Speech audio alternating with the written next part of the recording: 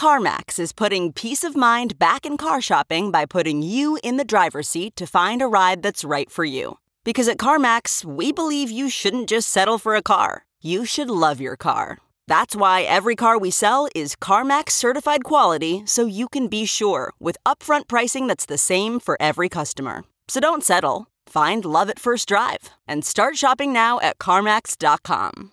CarMax, the way car buying should be. Okay, picture this. It's Friday afternoon when a thought hits you. I can spend another weekend doing the same old whatever, or I can hop into my all-new Hyundai Santa Fe and hit the road. With available H-Track all-wheel drive and 3-row seating, my whole family can head deep into the wild. Conquer the weekend in the all-new Hyundai Santa Fe. Visit HyundaiUSA.com or call 562-314-4603 for more details. Hyundai, there's joy in every journey.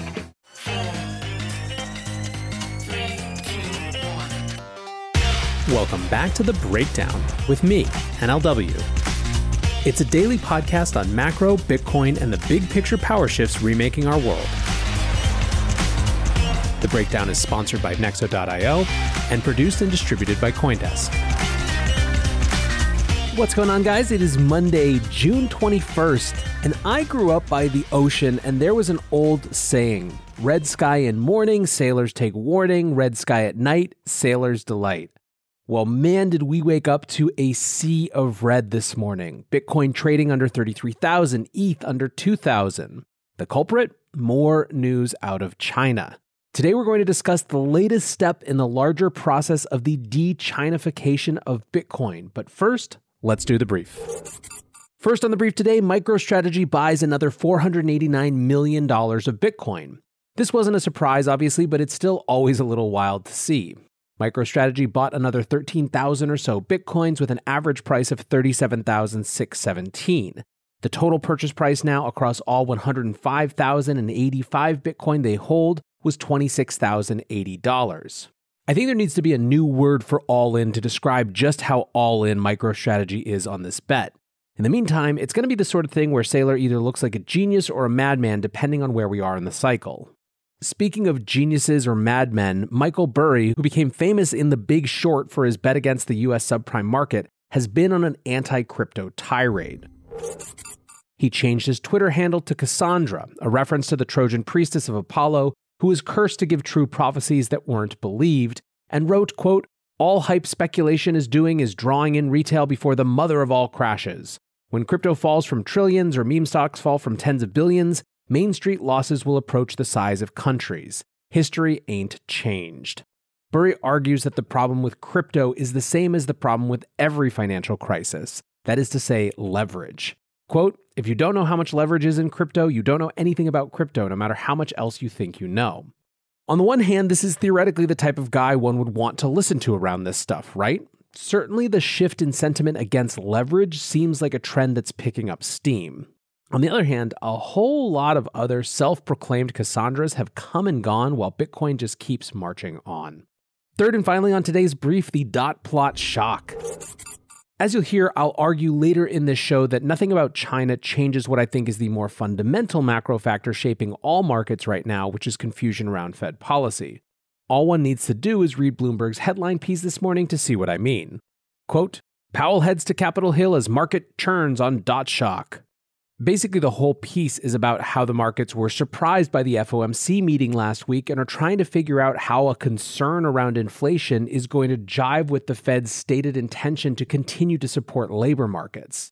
Brett Ryan, a senior economist at Deutsche Bank Securities, said, "The reaction to the inflation data was what surprised us.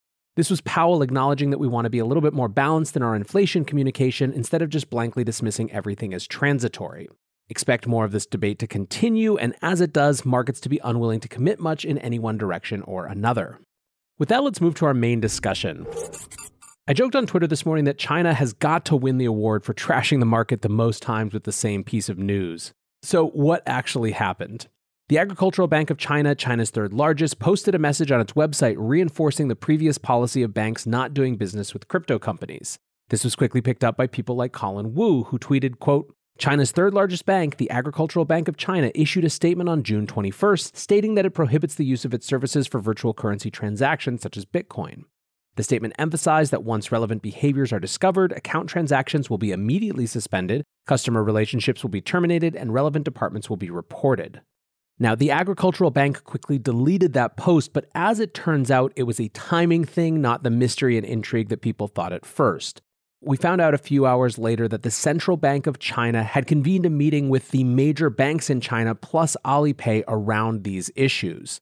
So that includes the Industrial and Commercial Bank of China, the Agricultural Bank of China, the China Construction Bank, the Postal Savings Bank of China, and Alipay on the issue of virtual currency transaction hype.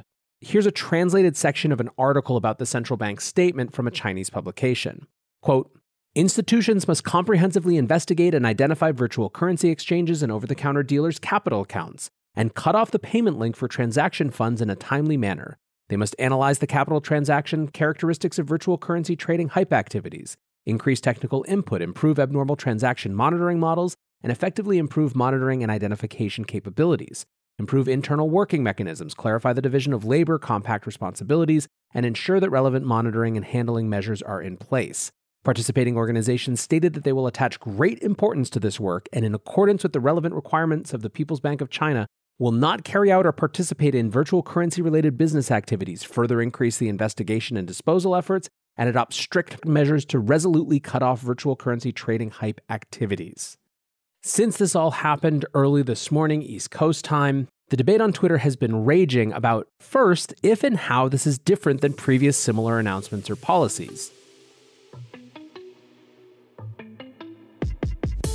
Looking for the best way to unlock your crypto's liquidity? Nexo.io is exactly what you need. Borrow against your digital assets at just 6.9% APR. Earn passive income with yields of up to 12%. And swap between more than 100 market pairs with the Instant Nexo Exchange. Try the Nexo Wallet app to get the whole 360 degrees of crypto banking. Get started at Nexo.io. That's Nexo.io to get started today.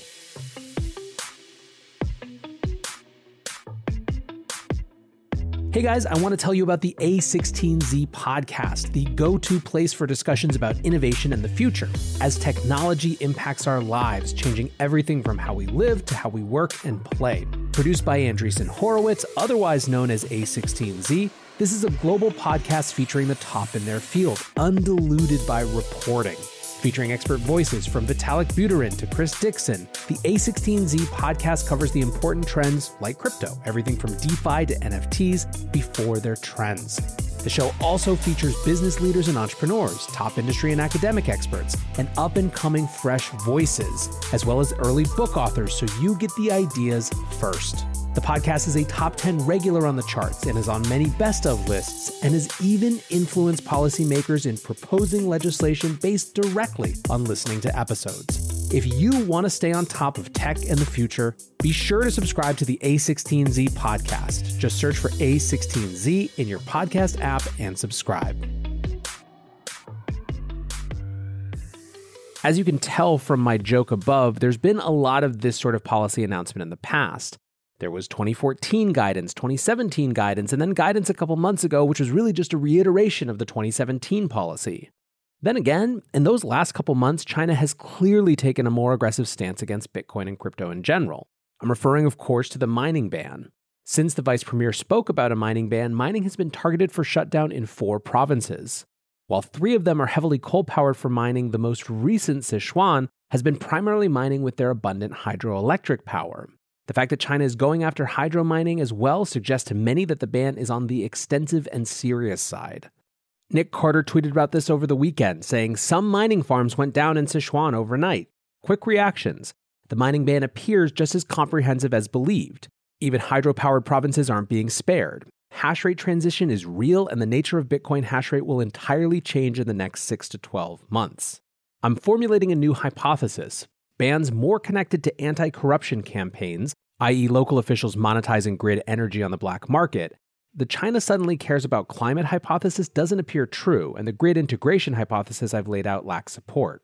Either way, MSM narratives will likely ignore climate and decentralization benefit of hash rate migration and focus on perceived risk to Bitcoin or loss of fundamentals, while ignoring the astonishing reality of Bitcoin migrating 50% of its industrial base without difficulty. Anyway, I think the key point here is that the context for these announcements is what seems like a very real Bitcoin mining ban. This has made some interpret these announcements in a different light than they might otherwise have. Colin Wu tweets, "This time the Chinese bank statements are different from the previous ones. 1. Central bank requested. 2. Investigated past behavior. 3. Repeated the government's anti-mining. 4. Other banks may follow up." When someone questioned this on Twitter, he reiterated, "This is different from 2014 in at least 3 points. First, it clearly shows the requirements of central bank. Second, it requires an investigation of past behavior. And third, it reports to the Chinese when it is found. Anyone who understands Chinese can see the difference." Which gets to the second question that's being debated a lot on Twitter, which is how we should feel about this. Should we be pessimistic, optimistic, or something in between? There are a couple ways to look at it. The first is to say, look, this mining ban was more severe than many thought. We don't know if this is the full extent of the crackdown or if there is more to come. The Block's Wolfie Zhao also notes that while previous notices had said that if accounts dealing with OTC cryptos were discovered, the banks might shut down those accounts, this time the shutdown is more mandated. Quote, "Although various Chinese banks have sent out similar notices before since 2013, the exact wordings in the Monday statement are different in a nuanced way. In all previous notices, Chinese banks said if a customer was found with using their banks to make crypto transactions, the banks would retain the rights to close down their accounts, implying they may not necessarily do so. On the other side are those who said that this actually isn't as severe as it seems. A former People's Bank of China official wrote, "This announcement is much milder than expected, just closing the account, which is consistent with the previous 3 associations' caliber. It also shows the upcoming new deal will not be much stricter than in 2013 and should be interpreted as profitable." There is finally the other point that maybe this is finally just China fully ripping off this Band-Aid. Kieran Murray tweets, quote, "After today, it's very difficult to see any news out of China that could be damaging for crypto. They've gone as far as they can short of an outright ban, which means in practice, there's basically an outright ban. TLDR, it's been an 8-year-long Band-Aid rip, but it's almost off." Pomp puts it more crisply. "Historians will write that China had a majority of hash rate within their geographic borders, yet they made decisions that pushed that hash rate into more democratic and capitalistic societies. Just as North Korea chose to embrace the internet only for the elites, China is making a similar mistake here. As if that weren't bad enough, China's plan for a national state digital currency is similar to North Korea's internal internet. As we've discussed over and over again, open systems beat closed systems. The Chinese approach of banning an open monetary network in pursuit of a tightly controlled monetary system is unlikely to be seen as an advantageous strategic move for their citizens. But just like North Korea, this decision will be helpful in continuing to consolidate power and ensure the longevity of the dictatorship." Scaramucci actually summed up what I saw a lot of people on Twitter saying, which was, quote, "China's Bitcoin ban is short-term negative, long-term positive." One thing that I think we can firmly say is that Peter Thiel's theory from April that Bitcoin was basically a Chinese weapon at this point was totally incorrect. Neeraj Agrawal from Coin Center wrote, quote, "I have some bad news for the people who spent the last few years going around DC telling policymakers that China controls Bitcoin." As for me, nothing about this changes my perception of any of the fundamentals about where we are. In an in-between period with a significant lack of clarity set by the macro reality of being post-COVID or at least vaccine-era COVID and pre-monetary policy tapering. In that in-between, there has been and is a barrage of FUD, of which this is part. There's also a resetting and retesting of the institutional Bitcoin narrative, a new testing of the sovereign Bitcoin adoption and economic empowerment narrative. And within all of that, an important sub-theme, the de-Chinification of Bitcoin. When El Salvador made its Bitcoin bet, I called it an interesting piece of evidence around the type of leader Nayib Bukele ultimately wants to decide to be. Bitcoin is, of course, not controllable by authoritarians, and viewed on that axis, it's no wonder that China has finally decided to fully rid itself of connection to Bitcoin. This is especially true as it begins to implement its perfect surveillance money. To me, the 2 real questions to watch are 1, how much harsher the CCP gets with people interacting with Bitcoin or crypto at all, and 2, how ultimately the wider market views this de-Chinification. In the short term, there is a trade the FUD thing happening because of structural weakness in the markets. But when that resolves to a new China-free normal for Bitcoin, will Bitcoin be viewed as worse off or better off? We don't know the answer yet, but when you see things like Eunice Yoon from CNBC reporting that 6,600 pounds of Bitcoin miners were being airlifted from China to Maryland, it's hard to see how it ends up a lot worse. Anyways, guys, as that happens, I'll of course be watching, and I appreciate you hanging out alongside. Until tomorrow, be safe and take care of each other. Peace.